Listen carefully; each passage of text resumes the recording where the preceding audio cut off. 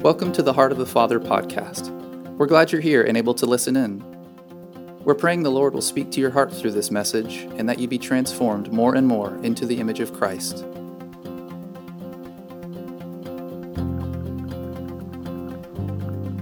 We're going to get into it today in a good way. As I've been preparing for today,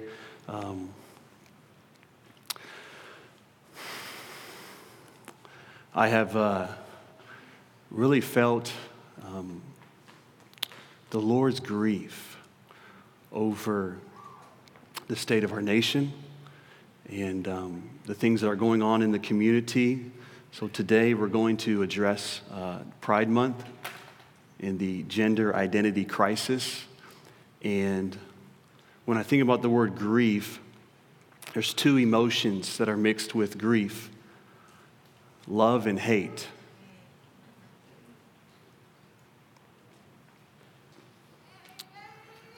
We love people. God loves people, but He hates the sin. He hates the wickedness. He hates the rebellion, but He loves those made in His image. And so this morning, as I share, as we have someone coming up to testify as well, it's okay that it's sober for us in here. I believe we need more clarity. We need more compassion. We need more conviction as a community, as the church who represents the Lord Jesus. So I want us to be very careful in how we approach things like this. So I'm going to pray and get us started. Father, we thank you for your great mercy that you have shown towards us all in this room, that you have been merciful towards us, that when we were sinners, you came, you died for our sins, the sins that we committed, you put them upon Christ.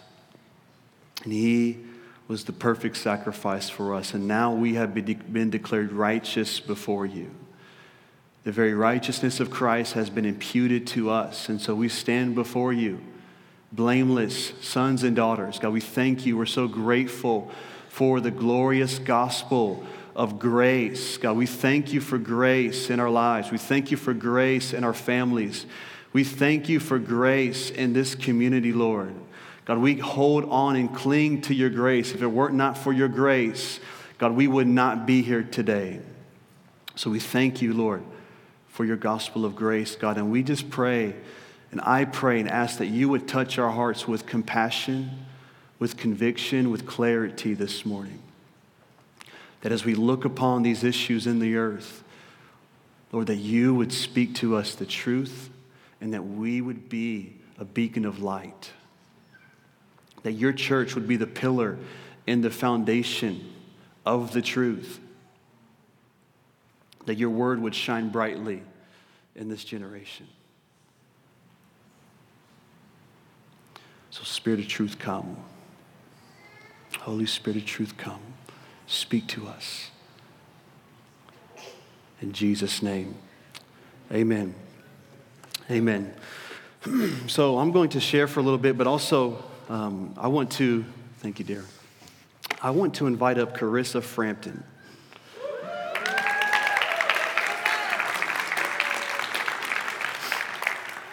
So if you don't know Karissa, my wife and I have had the privilege of knowing her since 2016. We met her down in Stuart, Florida, when my wife and I were on staff at a church called Revived Church. We met her there and have been on a journey with her for the past several years as she has come out of a homosexual lifestyle. Also, I want to put this out there as well. If you have small children in the room, this may not be the appropriate topic for them to be in here with, but I'll let you use your own discretion as parents. But we've had the privilege of walking with her the past several years, and she loves Jesus and she loves the truth, and there's such a call and a grace on her life to preach freedom to this generation. And so she has been doing that. But also, she's been in an all-out fight in war. So, we're going to hear from her in a moment. But I want to help paint a picture of where we're at. So, Dr. Michael Brown, most of you are familiar with him. If not, you should be. Incredible man of God. He wrote a book called Outlasting the Gay Revolution in 2015. And he shares some perspective, and maybe even more than perspective. I believe he was speaking prophetically when he wrote this book, and he began to paint the picture of where the culture is heading. And here's what he has to say. It's on the introduction. It's a topic. He says, I hate to say I told you so. And here's what he said in 2014. He wrote this in an article for townhall.com. And he says, for years I've been sounding the alarm about the impending social, cultural, and spiritual crisis. And for years, critics have compared me to Chicken Little, discounting my warnings as the ravings of a hysterical religious fundamentalist. Well, it's a little late for that now. 10 years ago, I charted this progression and made this prediction. First, gay activists come out of the closet. Second, they demand their rights. Third, they demand that everyone recognizes those rights. Fourth, they want to strip away the rights of those who oppose them. And fifth, they want to put those who oppose their rights into the closet. And he paints a similar picture using some different words here. First, it's about embracing diversity, which means embracing all kinds of sexual orientation, sexual expressions, or gender identifications. Second, it's about tolerance, where there's complete acceptance of those who live a different lifestyle. And then it goes a step further, and there's inclusion, where we not only accept them, but we have to support, we have to sponsor, we have to encourage them in their lifestyle. And then fourth, there's hate. Anyone who does not agree with or support or encourage or accept or embrace, you are therefore hating them. And the end result, he goes on to say this, that corporate America will embrace every aspect of non-heterosexuality, including bisexuality, transgender, and beyond, calling for the dismissal of those who refuse to follow suit. And religious groups will no longer be allowed to view homosexual practice as immoral, branding such opposition as hate speech. So that was in 2014. And just 6 days ago, Dr. Brown did a poll through his own Twitter account. And he wrote an article about it. It's called The Human Side of LGBTQ Pride and the Predicament It Causes for Loving Christians. And in this little poll, he asked around a little over 1,000 people responded to this poll. And here was the question he was asking. He was asking, is there any way I can lovingly say that I believe homosexuality, that practice, is sinful? Or if I don't affirm transgender identity, or do those very statements constitute hate in your eyes? So in other words, if I say to you, homosexual practice is a sin, is that hateful or not? And so there are around 76 people who responded to that who they would identify themselves as not LGBT. 76% of those who responded as not LGBT, of that percentage, 85% said that kind of statement is not hate speech. They said, no, you can tell people that homosexual practice is sin, and you don't have to affirm their lifestyle. Well, those 24% who responded to this poll, they were pro-LGBT, whether they lived that lifestyle or they just were an ally of them. 24% responded to his poll. And of the 24%, 85% said that's hate speech. They said, you can't tell me that homosexual practice is sinful, and you need to affirm me. So do you see the predicament we're in, where 85% of a group says, no, it's not hate speech, but then the 85% of those who are part of the LGBT community, whether by practice or by ally, they say it's hate speech. And I want to make a statement here. I believe that this is absolutely the crisis of my generation. In that in every nation, the devil has a unique plan on how he will go about trying to destroy people and, more importantly, the church of the Lord. And I believe one of the primary ways he is trying to suffocate the church is through political legislation. The devil's plan is to legislate lawlessness in this nation specifically, to intimidate and suffocate the church so that she will either have to submit and obey the law of the land, or she will either have to submit and obey the law of the Lord. That is the trajectory we're heading in.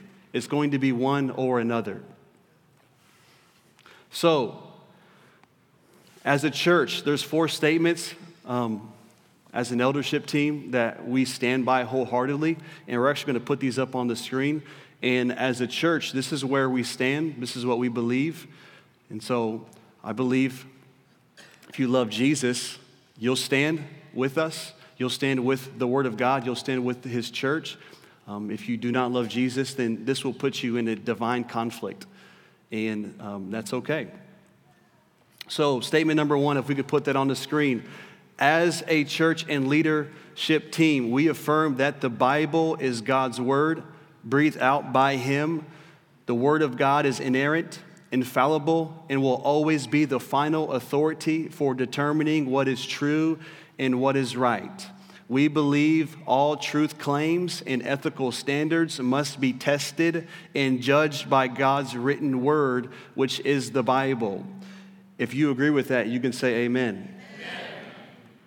So, according to the Bible clearly defines that marriage is between one man and one woman. You can see Genesis 1, verse 26 through 28, or Genesis chapter 2, verse 18 through 25, or Mark 10, verse 6 through 9, or Ephesians chapter 5, verse 22 through 33. The Word of God clearly defines that humans have been created by God to be either a biological male or a biological female. You can see Genesis 1, chapter 1, verse 27, or chapter 5, verses 1 through 2, or Matthew 19, verse 4.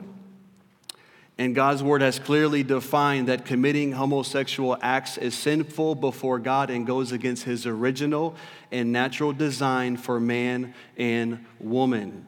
You can see Romans chapter 1, verse 26 through 27, or 1 Corinthians 6, 9 through 11. That is the Word of God.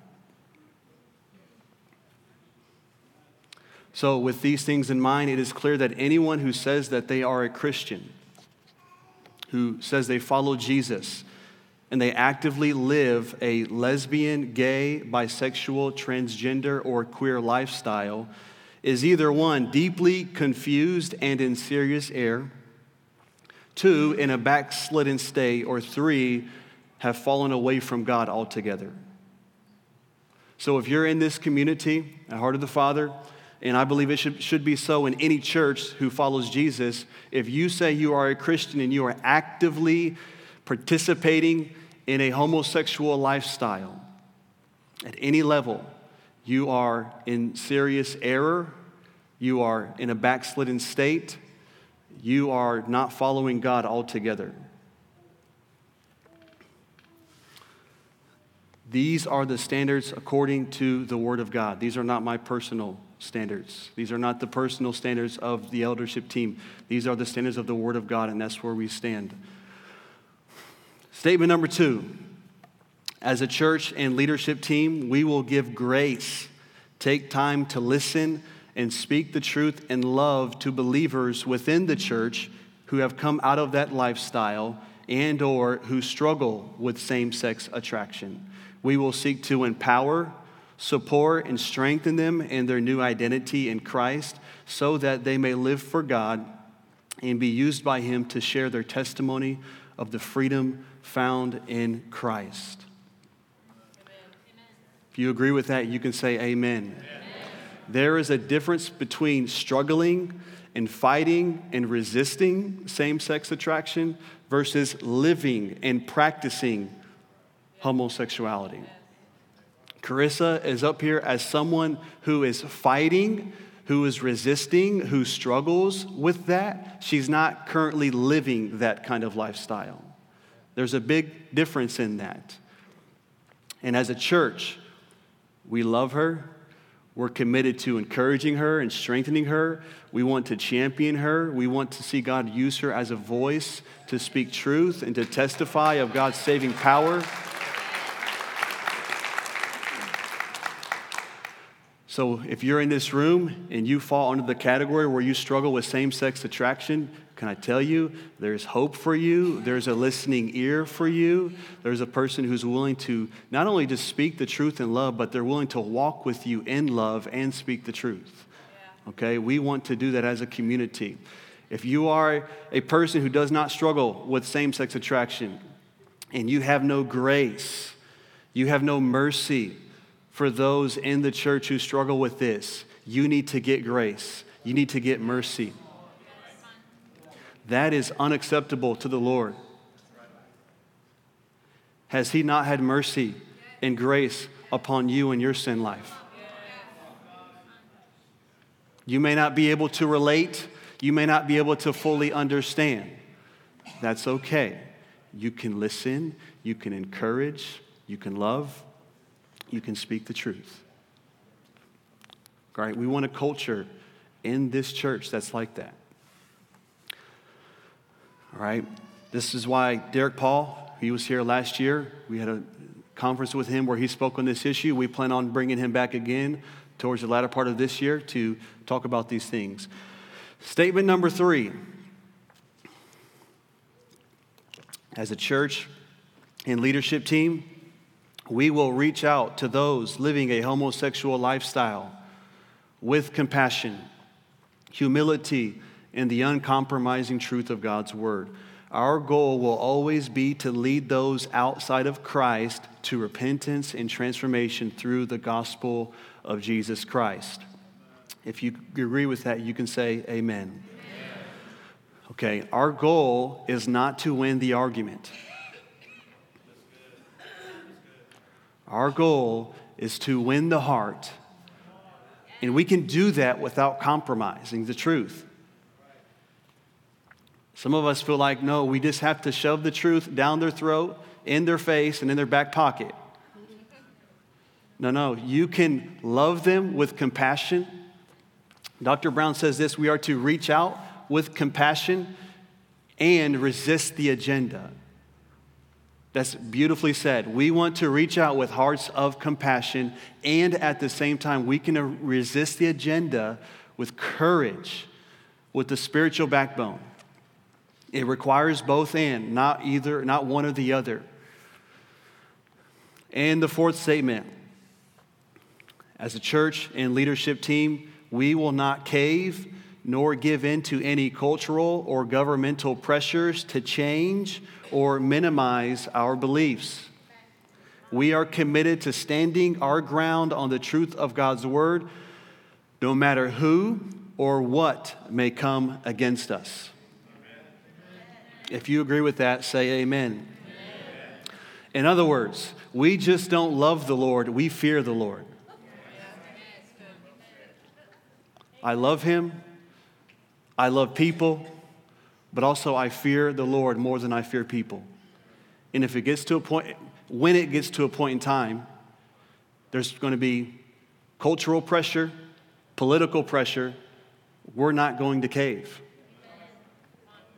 I'm not going to cave. I'm going to stand on the word of God by the grace of God.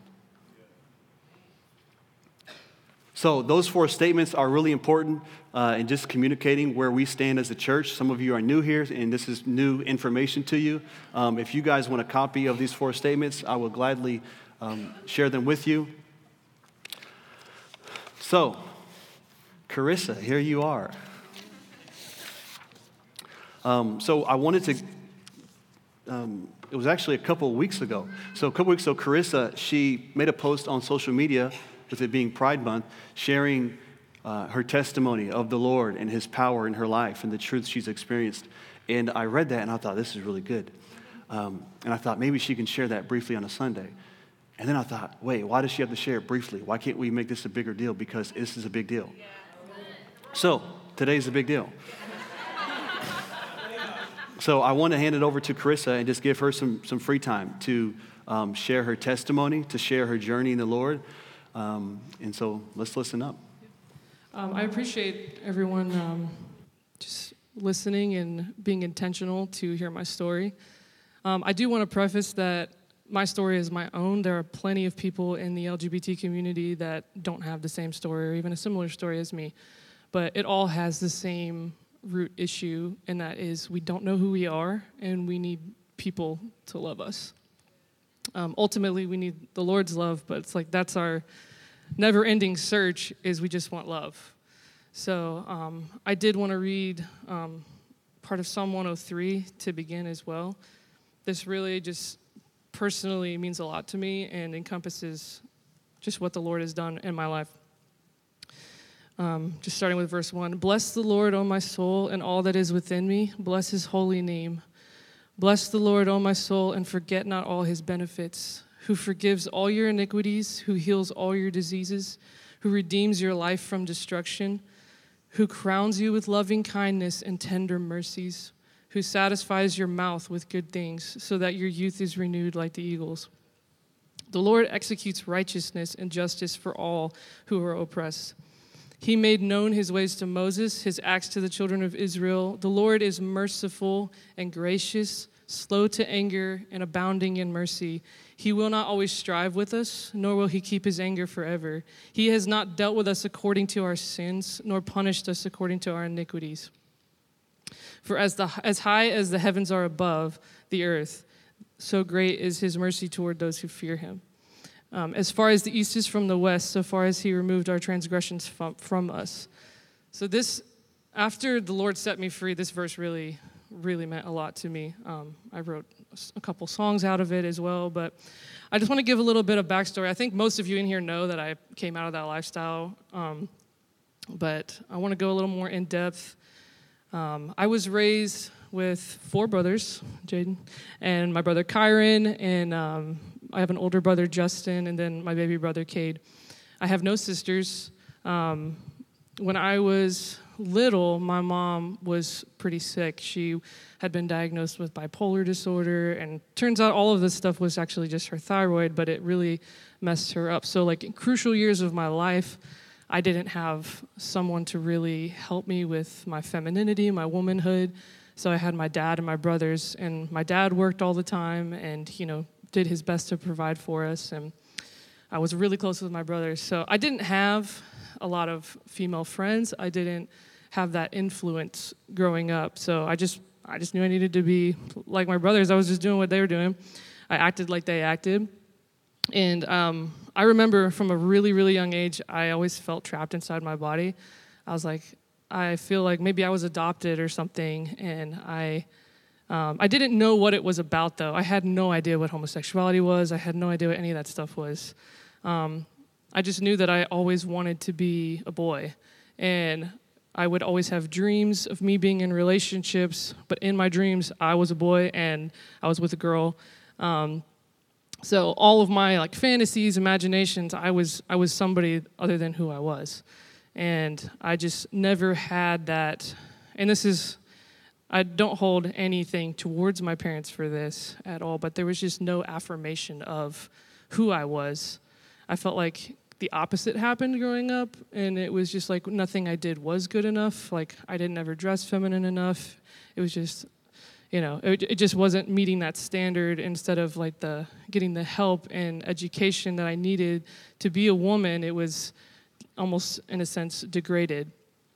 But again, I love my parents, and I know that they did the best that they could raising me, and I know that they love me, so it's definitely not the issue. But throughout, I was homeschooled all the way up through middle school, and then I started going to a private school, and having friends was hard.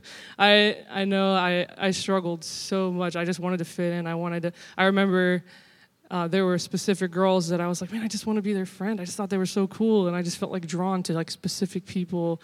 And I like making friends with guys was easy. Like I was always friends with guys, but like having close friends that were female was always so hard for me. So it wasn't until people found out that I had a musical gift that they wanted to be my friend either. So then all of a sudden people started like coming around, and that's a huge area I struggled with. And then graduating high school, still didn't have like female friends. And then when I also a huge part of my story is that I never really had a good relationship with my father. We are really doing really well right now, but that just not having that, I don't know, just a detached relationship from your parents in any way, it doesn't help you with that. You feel like something's missing. You feel like you're not getting that love and affirmation. So that was a huge part of my story. And when I was 19, my family and I went to Kansas on vacation, and I met a girl while I was out there, and we got really close. Still had I had no indicator at all, or nothing was on my radar that I was struggling with homosexuality. But I remember I was so like, for some reason, like I had obsessive thoughts over this girl, and I was like, nothing inappropriate, but it was just like, I just wanted to like talk to her all the time. I just wanted to like be around her all the time, and I didn't understand that. But I didn't really think too much of it, and I just was like, I decided I wanted to go to college in Kansas, but I was really going out there for her. And so I went out there. I was only out there for a semester, but just like not too far in, I was already doing stuff with her that I shouldn't have been doing, experimenting sexually, and just doing things that we hid it from everyone. And then finally came out, thank God. And then I ended up coming back to Florida. But that was the first relationship that I had ever been in. And I remember thinking, my dad used to tell me growing up, he said, if you don't feel any conviction, then you don't have the Holy Spirit. Like he would say that my whole life. And I was like, I remember in the middle of me like making out with this girl one day, literally, I was like, I don't feel any conviction. I was like, well, I guess I don't have the Holy Spirit and I don't care. I just like remember thinking that. I was like, just screw it all. I don't really care. And I just wanted to keep doing what I was doing, just if it felt good, I wanted to just keep doing it. But I came back to Florida, and I went to the other extreme of having a religious upbringing. So it was really strict growing up, and I tended to be a little more rebellious because of that. I wanted freedom. I wanted to do what I felt was right for myself. But then after that happened, it kind of scared me a little bit, and I was like, oh, wait, am I not attracted to guys? And I went to the other extreme. I tried to be whatever I thought my standard of femininity was, ended up in a relationship with a guy, and we were engaged, and I just woke up one day and realized I didn't want to be with him. I know I didn't love him. So I ended up breaking things off. So nothing ever happened with that, but I just went, like, if you look through my story, you can see my wrestle. I'm like trying to figure out who am I? Like, do I like women? Do I like men? I don't even know what this means. And I didn't know a lot about homosexuality. So most of my story is really me just figuring out who I was. Like, really, that's all it was. And I wrestled with it because being raised in religion, I was like, I don't know. I don't even know. I would question if it was right or wrong at times, too. I didn't really know what the Bible said about it. I didn't ever look. But, that's on me. But, it's like I didn't even go and search for God for myself either. But But yeah, so I experimented, did a lot of things that I shouldn't have done, and then I went to the other extreme. I thought that maybe if I'm in a relationship with a guy, that'll fix me. That maybe I'm not actually attracted to women. That like if I can do this, then it'll like turn it around somehow. And he didn't do that for me. It was just I just realized I wasn't enjoying myself. I didn't like him, and I had like no romantic feelings whatsoever.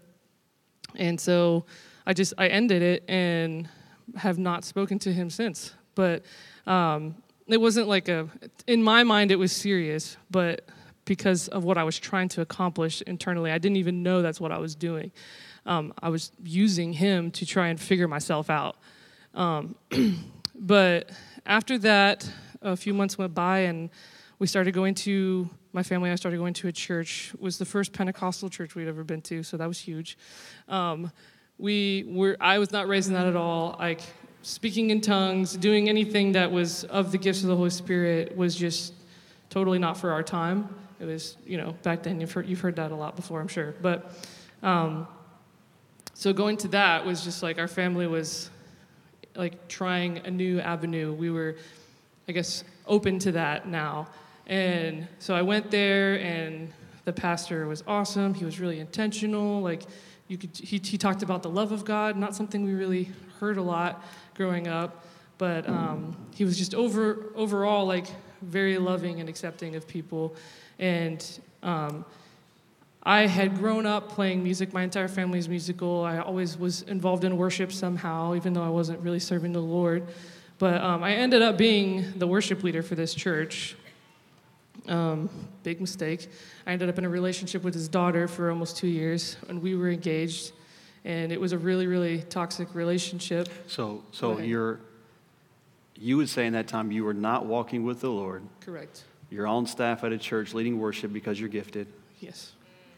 And you're in a relationship with the pastor's daughter. Yep. And you guys were engaged. Yep. Did dad/the pastor know? Oh, no, absolutely not. Okay. Yeah, nobody really knew. So, okay. Yeah, I don't think anyone knew at all. And that's another thing about my story is there are a lot of people that lived in that lifestyle or came out of that lifestyle that were very much openly that way. It wasn't like I would have hid it if someone came and asked me, but I wasn't also out there advertising it. I wasn't like, letting everyone know what I believed and where I stood and what my sexuality was or what I identified as. Like, that just wasn't, yeah. But yeah, so we were together for almost 2 years secretly, and then her dad found out, and this is probably the best part of my life, honestly. Like, the Lord revealed my sin to other people, and like, it came to light. Like, that's the amazing thing about God is that He brings it to light, and because He loves you. Because He loved me, He was like, it's time, like you're coming out. And so what I looked at as rejection for the longest time was actually Him loving me. And so He found out, He basically just cut ties with me and his family. I can understand. I would have been angry too had I found that out about my daughter living in that relationship with someone else. But so I had no one. And let me backtrack. So that was 2016, towards the end of 2016, right around the time I met them. And almost a couple years prior to that, so like I hinted before, I'd kind of had a rough relationship with my father growing up.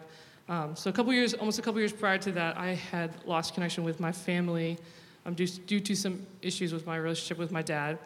And so I hadn't had any communication with him for the entirety of my relationship with this girl. And we didn't have relational issues, me and my father, because of this. This happened after the fact. But so I didn't have anyone to call whenever I lost the only family I had. And I was like, well, I gotta call someone. So I called my family in Kansas because I stayed with them when I was out there before, and they didn't answer. I called my ex, and like 10 times she didn't answer. And I called everyone but my immediate family that I could think of that would maybe be there for me, and nobody answered the phone. I was like, man, like, God, you're doing this to me. Like, I have to actually reach out to my family. And so I was like, well, if I'm going to call anyone, I'm going to call my brother. So I called my brother Kyron, and as soon as I called him, like on the first ring, he answers the phone, and he's like just wanting to do anything he can to meet up with me and to like welcome me back in the family, try to get me to come home. Like he was just all about like restoration, and he like apologized to me like the first chance he got for how he treated me when everything went down with my family. It was just like he was all for just like, I just want you back around. Like I just want you back in my life, and I definitely felt like God's love in that. So I ended up coming back home, and there was a reunion, restoration with my family, my parents, and the first thing my dad says after that is, you've got to check out this worship leader at our church we're going to. And they had just started going to a new church, Revive, so he was talking about Allison. He's like, you got to meet her, whatever. He just like was raving about the worship and all this stuff, and so first chance I got, I went to church there, and I'm giving you a pretty brief synopsis of everything, but I went there, and I went up to meet her, and she's like, I've heard so many great things about you, whatever. So like I started, a relationship with them, and they were Brandon and Allison have been the reason that I am serving the Lord today. I cannot stress enough like what they mean to me and what they have done for me to love me back into a relationship with the Lord.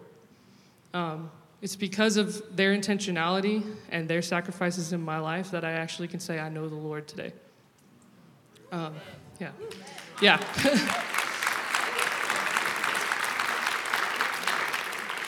And that right there is what led me to make the post that I made on Facebook, because I see a lot of misunderstandings and judgment, and I understand why. It's a very scary agenda. The way it's presented is very aggressive and frightening. But not everyone is like that, that's in that community. And there are probably more people than not that are like me, that just need someone to love them and just show them Jesus before they start telling them, hey, you're wrong, you're living in sin. That's a very brief version of my testimony, and there are a lot of other details I could talk about, but could you describe, and we talked about this stuff beforehand, but talk about your mental health. Where were you at mentally throughout this journey of struggling with homosexuality? For most of my teenage years and up, I have struggled heavily with depression. It's been a ongoing battle. Even to this day, I still deal with it. But leading up to that was just so much mental torment, and the enemy puts thoughts in your head that you're wrong, or there's something wrong with you, or like thoughts of shame, all that stuff that comes with this struggle. Like I mentioned before, thinking that I was supposed to be a boy my whole life, like that's not normal,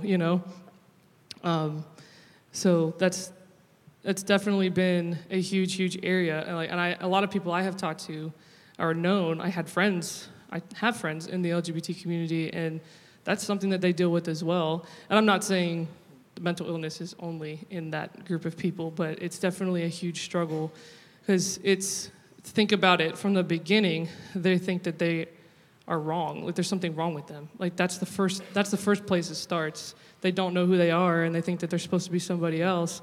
So that just opens the door wide open for like torment, mental torment, shame, depression, and just confusion. So, yeah. Yeah. What did so you mentioned not knowing who you were. You mentioned a lack of affirmation growing up. So what did like freedom look like for you in this process? That's okay. I'm gonna quote Derek Kirkman on this one. He gave me a whole like note on what freedom meant, and it just blew my mind a few years ago. But this is the statement I feel like is most accurate to answer this question. Freedom is not the absence of something, but the presence of someone. And I always thought that I just needed to get free from this thing. If I just wasn't struggling with this anymore, then I would feel better. If I just had somebody to love me, then I would, feel better. If I just had friends, if I just had somebody close to me, I would feel better, or I would be free. I wouldn't struggle with this anymore. If I could just get more money and not struggle financially, I would feel, anything that I could tell myself to make me feel better about what I was struggling with.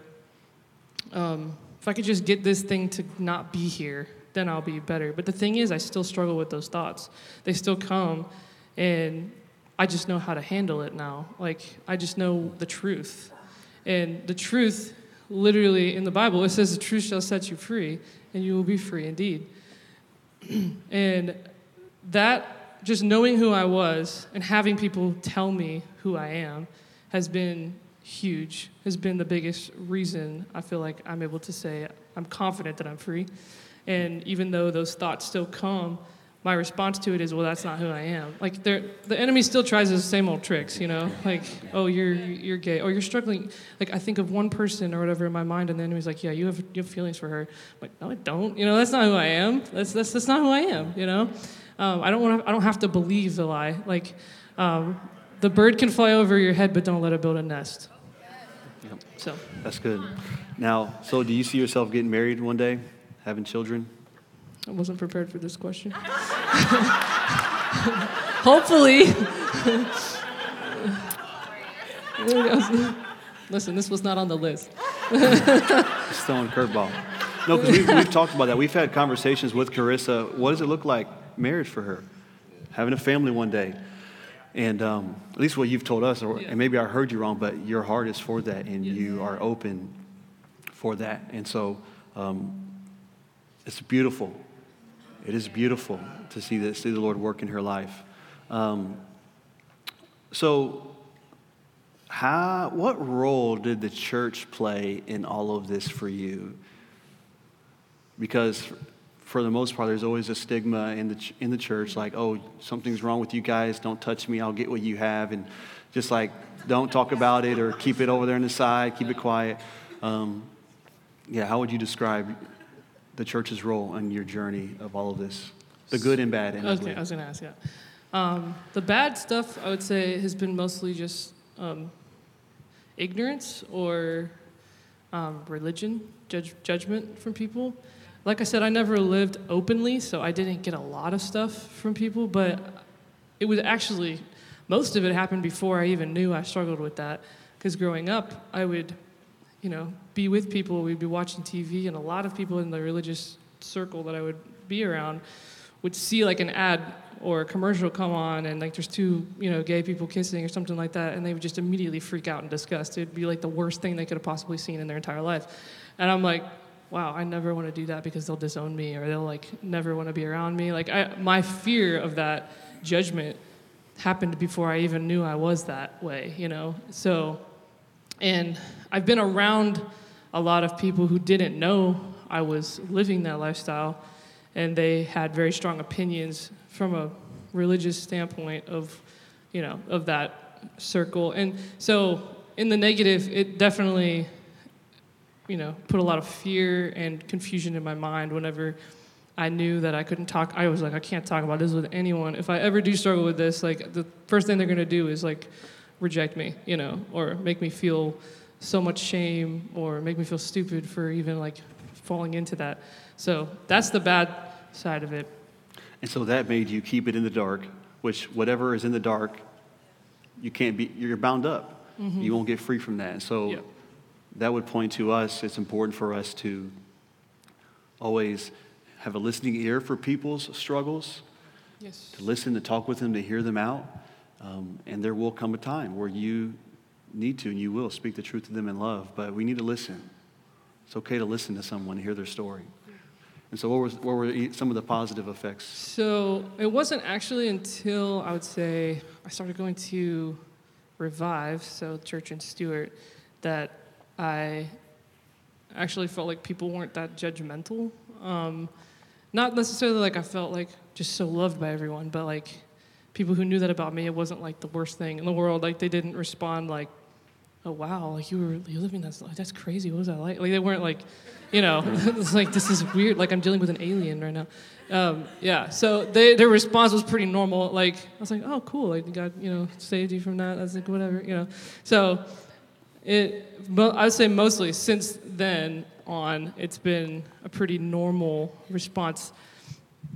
Just because I feel like, especially in our body, I feel like everyone is pretty emotionally mature. Like this kind of stuff is not very shocking to people anymore. But especially because everyone just kind of knows that about me already. But yeah, I don't feel like people treat me different now. But I've had that happen. People who were professing believers would, maybe be afraid of me liking them or just not know how to handle me or like whatever. But I would say for the most part, like I've felt really loved and accepted, and people have been patient with me and wanted to have conversations with me and just hear my story. So that has been the most helpful part, just people loving me and listening and, telling me the truth 100%. Absolutely. Yeah, we've had conversations with Karissa where we'll ask her, do you like someone? Or because sometimes we're so driven by the fear of like, what if they like someone?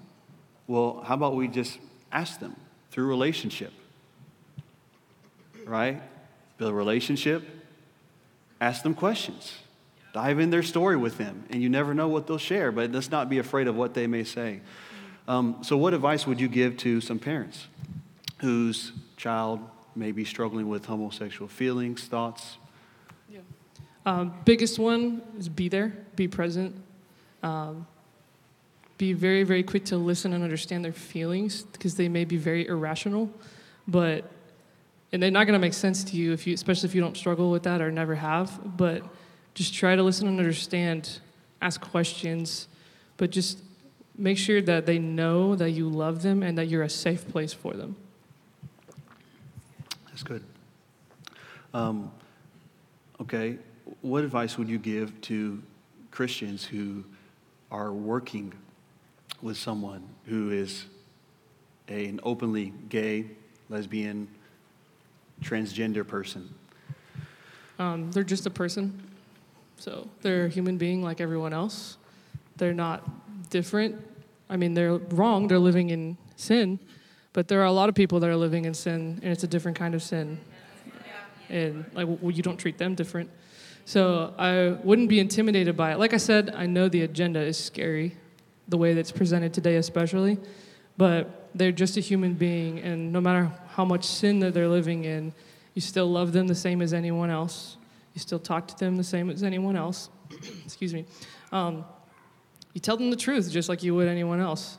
But I would say that first and foremost, if you want to reach somebody, you need to love them, no matter what they're struggling with.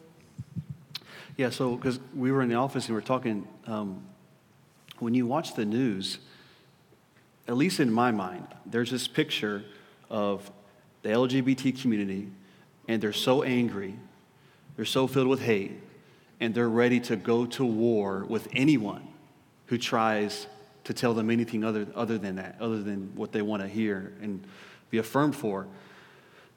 That's the picture I have in my mind of that community.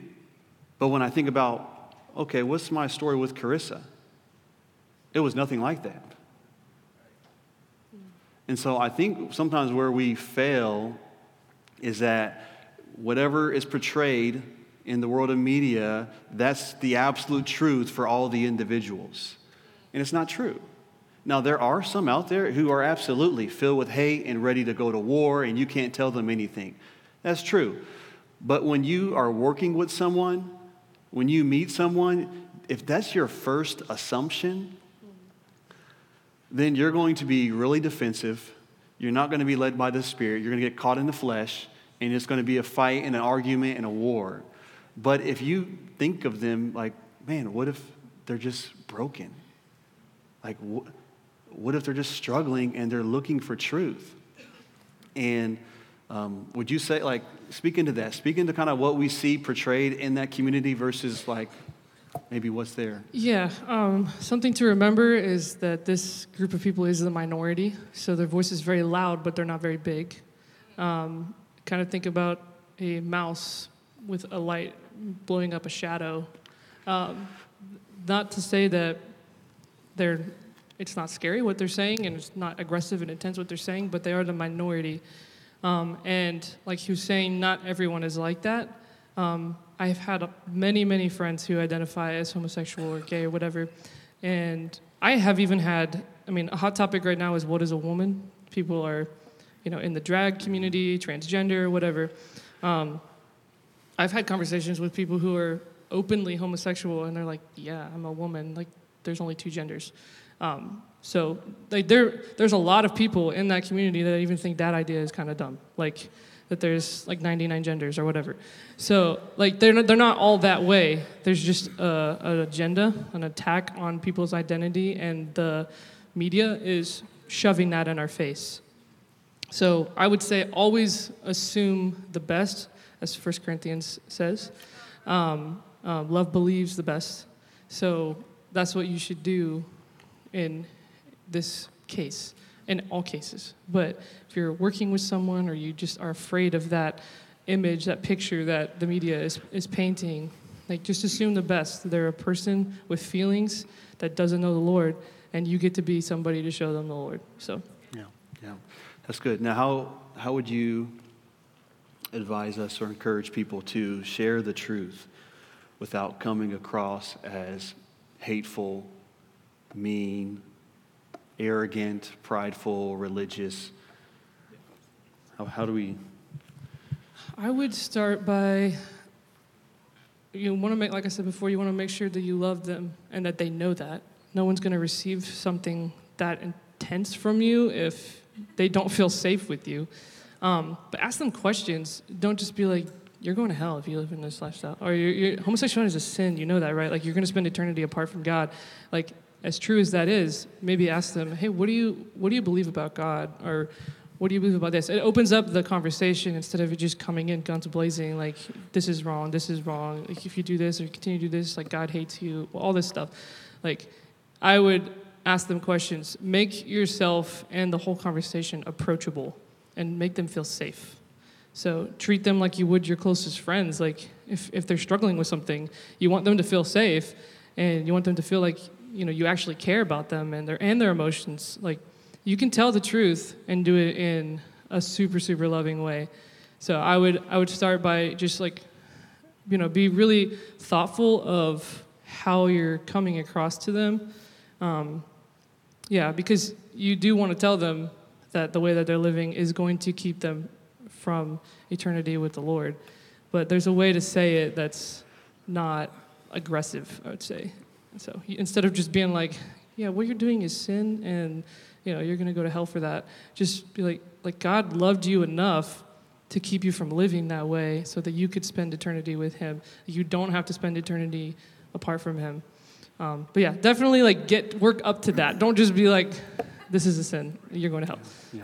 No, you think about the life of Jesus, that he was known as a man who ate with tax collectors and sinners. Like that was part of his reputation. He was known as someone who was around the sticky and the ugly and the messy people of the world. And he didn't just sit there and affirm them in their sin, but he invited them to come and experience transformation. He invited them into the truth. He put it out there, hey, here's the truth. And it was up to them if they wanted to experience the truth or not. And so I think sometimes, even for me, I want someone to experience the truth of God so much that I'm willing to do anything, aka shove it in their face, and maybe they'll get it. It's not my response. My responsibility is to present the truth of God's word, as it says in the Bible, and it's up to them if they want to walk into this or not. And we have to remember, Jesus, and you quoted earlier, John 8, Jesus says, and you will know the truth, and the truth will set you free. Right? It is the truth. When we speak the truth, that provides an open door for an encounter. It's only the truth. So you do have to have a backbone to be able to say it. At a certain point in the conversation, you have to get to a point where you tell them the truth, because when you do that, you are opening up the Word of God to them. You are inviting in the Holy Spirit, the Spirit of truth, into the conversation. And then you let the Lord move and work and have His way. I was thinking about a couple of things. You know, how you say something is just as important as what you say. You know what? You and I, you can sense when someone's just telling you something and they don't really care about you. Right? We're not idiots in the room. Well, they're not idiots either. They can tell when you really care. Now, there is going to be a portion of people in this community who, no matter what we say, no matter how well we do it, they are going to say it's hateful. And you and I, we have to be okay with that. We have to know before the Lord, Lord, my heart was right and my words were true. They still think I'm hateful, and that's okay. Lord, you be my judge. So just because they say this is hate speech doesn't mean we don't say and speak the truth. No, we are going to say and speak the truth. We can't determine how they view us or not as far as speaking God's word. Okay, anything else you want to? On that, no. Oh, did I die? No, I didn't. No. Check. All right, here we go. No, I think Okay. that covers it for that. Okay, I want to share one story to close up here. So, once again, in this book, Outlasting the Gay Revolution, Dr. Brown shares a story. They had a protest at the church that he helped found in North Carolina. This is 2012. The police called him, informed him that there's going to be a protest at his church from some LGBT activist group, right? And so he heard about it, and he wrote a blog in response to this, hoping it would reach this community. And he says, here's what he says in his blog. On behalf of Fire Church, I want to extend to you the warmest welcome and let you know that we are thrilled that you are here with us on Sunday. We have been praying for you for a very long time. As always, you will only meet with love, kindness, and respect from the Fire leadership and congregants. And we proclaim to you once again the amazing grace of God. Jesus died to save us from our sins, heterosexual and homosexual alike, and only in Him can we find forgiveness, redemption, and transformation. Jesus alone is the healer, savior, deliverer, and transformer. So he writes that, puts that out there in public. He then talks to the pastor of Fire Church, and that pastor wrote a comment on a blog in response and put it on a website in preparation for this protest. And he said this: as the pastor of Fire Church, I just want you to know that you'll be greeted with the same love and compassion as we always endeavor to show anyone. You are more than welcome. You make mention of the hate that we show, yet in all our years here, we've only desired to reach out with love to everyone in the local community here, whether they are labeled as gay or straight. Hopefully, you'll see that love demonstrated on Sunday as you protest. Goes on to say, on Sunday morning, about 10 protesters showed up. We were disappointed that there were so few. And some of our congregants met with them and offered them water and snacks and shared God's love and truth, and then invited them to join us in the service. After a few minutes, they left, explaining that we were too nice and too loving to deserve a protest. Bear in mind that these protesters know the stands we have taken for biblical values, yet they also recognize our genuine love for them and saw that we were full of kindness, not hate. The next day, the leader of the protest called my radio show to apologize publicly for the protests, explaining that their anger was aimed in the wrong direction. And then he said this: once we got there Sunday morning, we were greeted with absolutely perfect love. I mean, it was fantastic. Wow. Subsequently, Scott Volk, who was the pastor of the church, Scott Volk and I invited him and his partner to join us for dinner. the four of us discussing how we could live in goodwill as neighbors and co-workers in the same city, given the depth of our differences.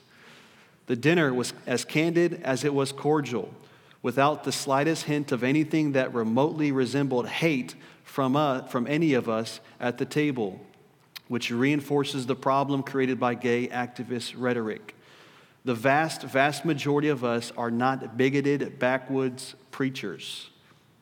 We simply don't fit the description, and that will be one of the keys to our success. Since the more we are demonized, the more the real demonizers will be exposed. Light will always expose darkness. So it is absolutely necessary that we continue to be people of the light, filled with integrity and truth and love. My prayer is that one day, as a church, there will be a protest out there.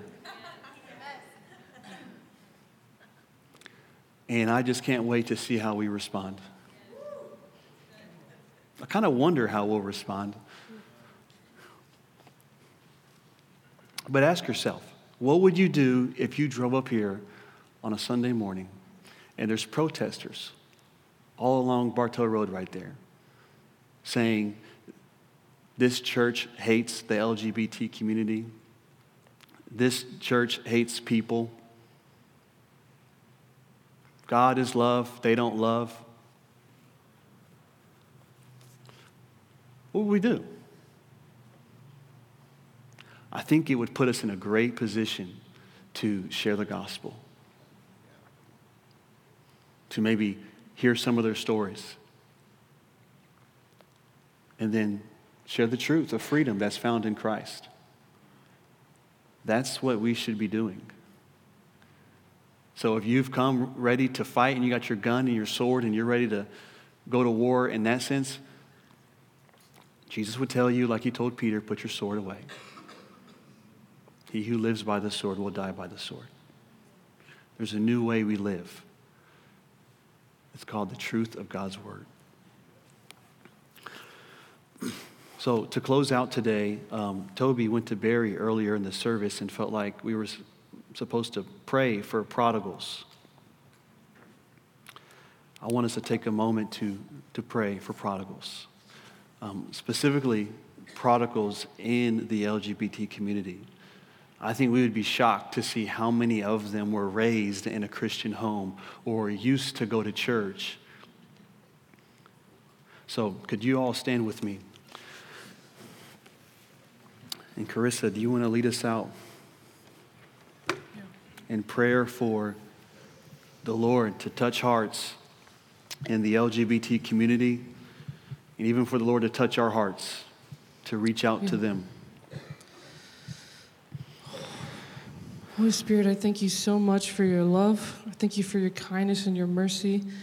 And God, right now I just ask that you would grip every heart of someone who is lost. God, that you would put this pit inside of them, God, that they would know that they have to come home, God. They know that it's only you that can satisfy that longing in their heart, God. God, that you would reveal to them their sin, and you would reveal to them who you are, perfect and holy. God, I ask that you would reveal to them your love, your deep, profound love for them, God. They would be washed with that, God, that they would know that you love them. And they can only find that in you. God, I pray for a deep compassion in believers, God. I ask that you would open up anyone's eyes who just lacks understanding, or maybe they're confused or intimidated, God, by this community. God, I ask that you would just give them compassion and give them your eyes, God. Holy Spirit, help them see these people like you see them. God, that they would love them. God, your kindness leads people to repentance, God, so we just pray that now. We agree with your love, with your kindness, with your mercy. God, I ask for boldness to share the truth. Yes. That we would share the truth in love and in kindness, God. We wouldn't waver. we wouldn't change our mind or try to deliver it softly just because we might offend someone. God, I ask that you would just give us boldness. In Jesus' name. Yeah, Father, thank you. Thank you for your grace. I pray for this community, Lord, that you would raise us up to be voices of truth in this culture and in this generation. Father, I pray you would raise up those like Karissa who used to live that lifestyle, but now they're living an altogether different lifestyle. Lord, would you raise them up in the church that they would speak the truth to their generation? God, would you, God, release your light in the dark places and draw men to yourselves, that you would draw men and women who are lost to the person of Jesus. God, we just pray that you would have mercy and have great grace upon that community, and that you would use us in a powerful, mighty way. God, we thank you for your gospel of truth that is transforming power. We thank you that your presence will come and rest upon the truth when it is spoken, God. So we pray that you would ignite us with a passion to have compassion and to speak the truth in love. Lord, I pray there would be a greater measure of clarity and compassion and conviction upon us as your people when it comes to these issues, Lord. Would you give us wisdom? Would you give us grace? Father, we love you and we will obey you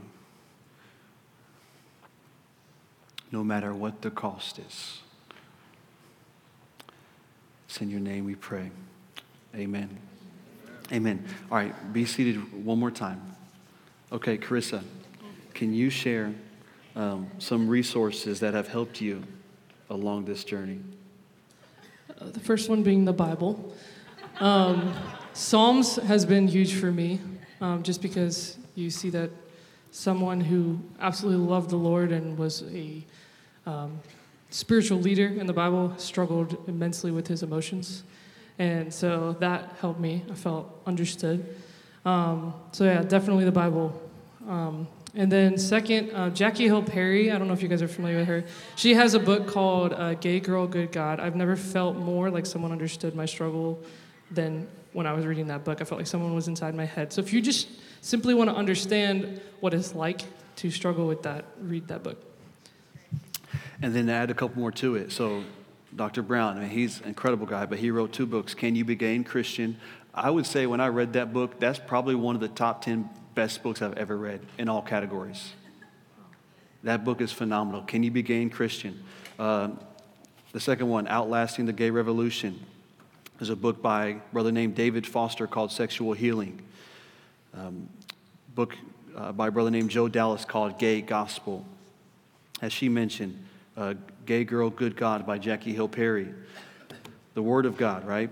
Also, we have, as I mentioned, Derek Paul. We plan on him coming back towards the end of the year just to continue to speak the truth with clarity, with conviction, with compassion. Because if you are, so I'm 34, right? If you're a millennial or younger, guys, this is the issue of our generation.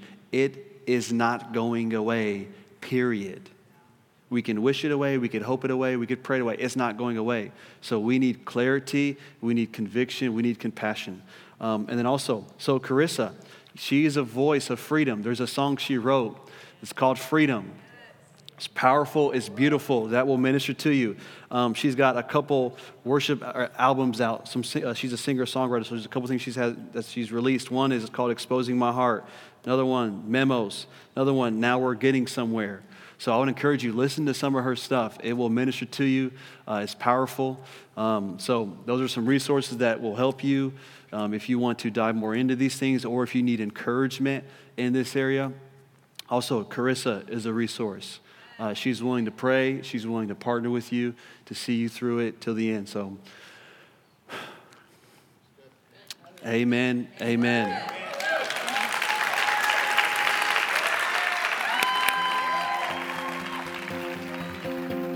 We hope this message has been a blessing to you. If you'd like to join us on a Sunday morning or other weekly gathering, know that you're more than welcome. And if you'd like other resources on or about this ministry, or for any deeper questions you may have, be sure to visit our website at hotfmlakeland.com.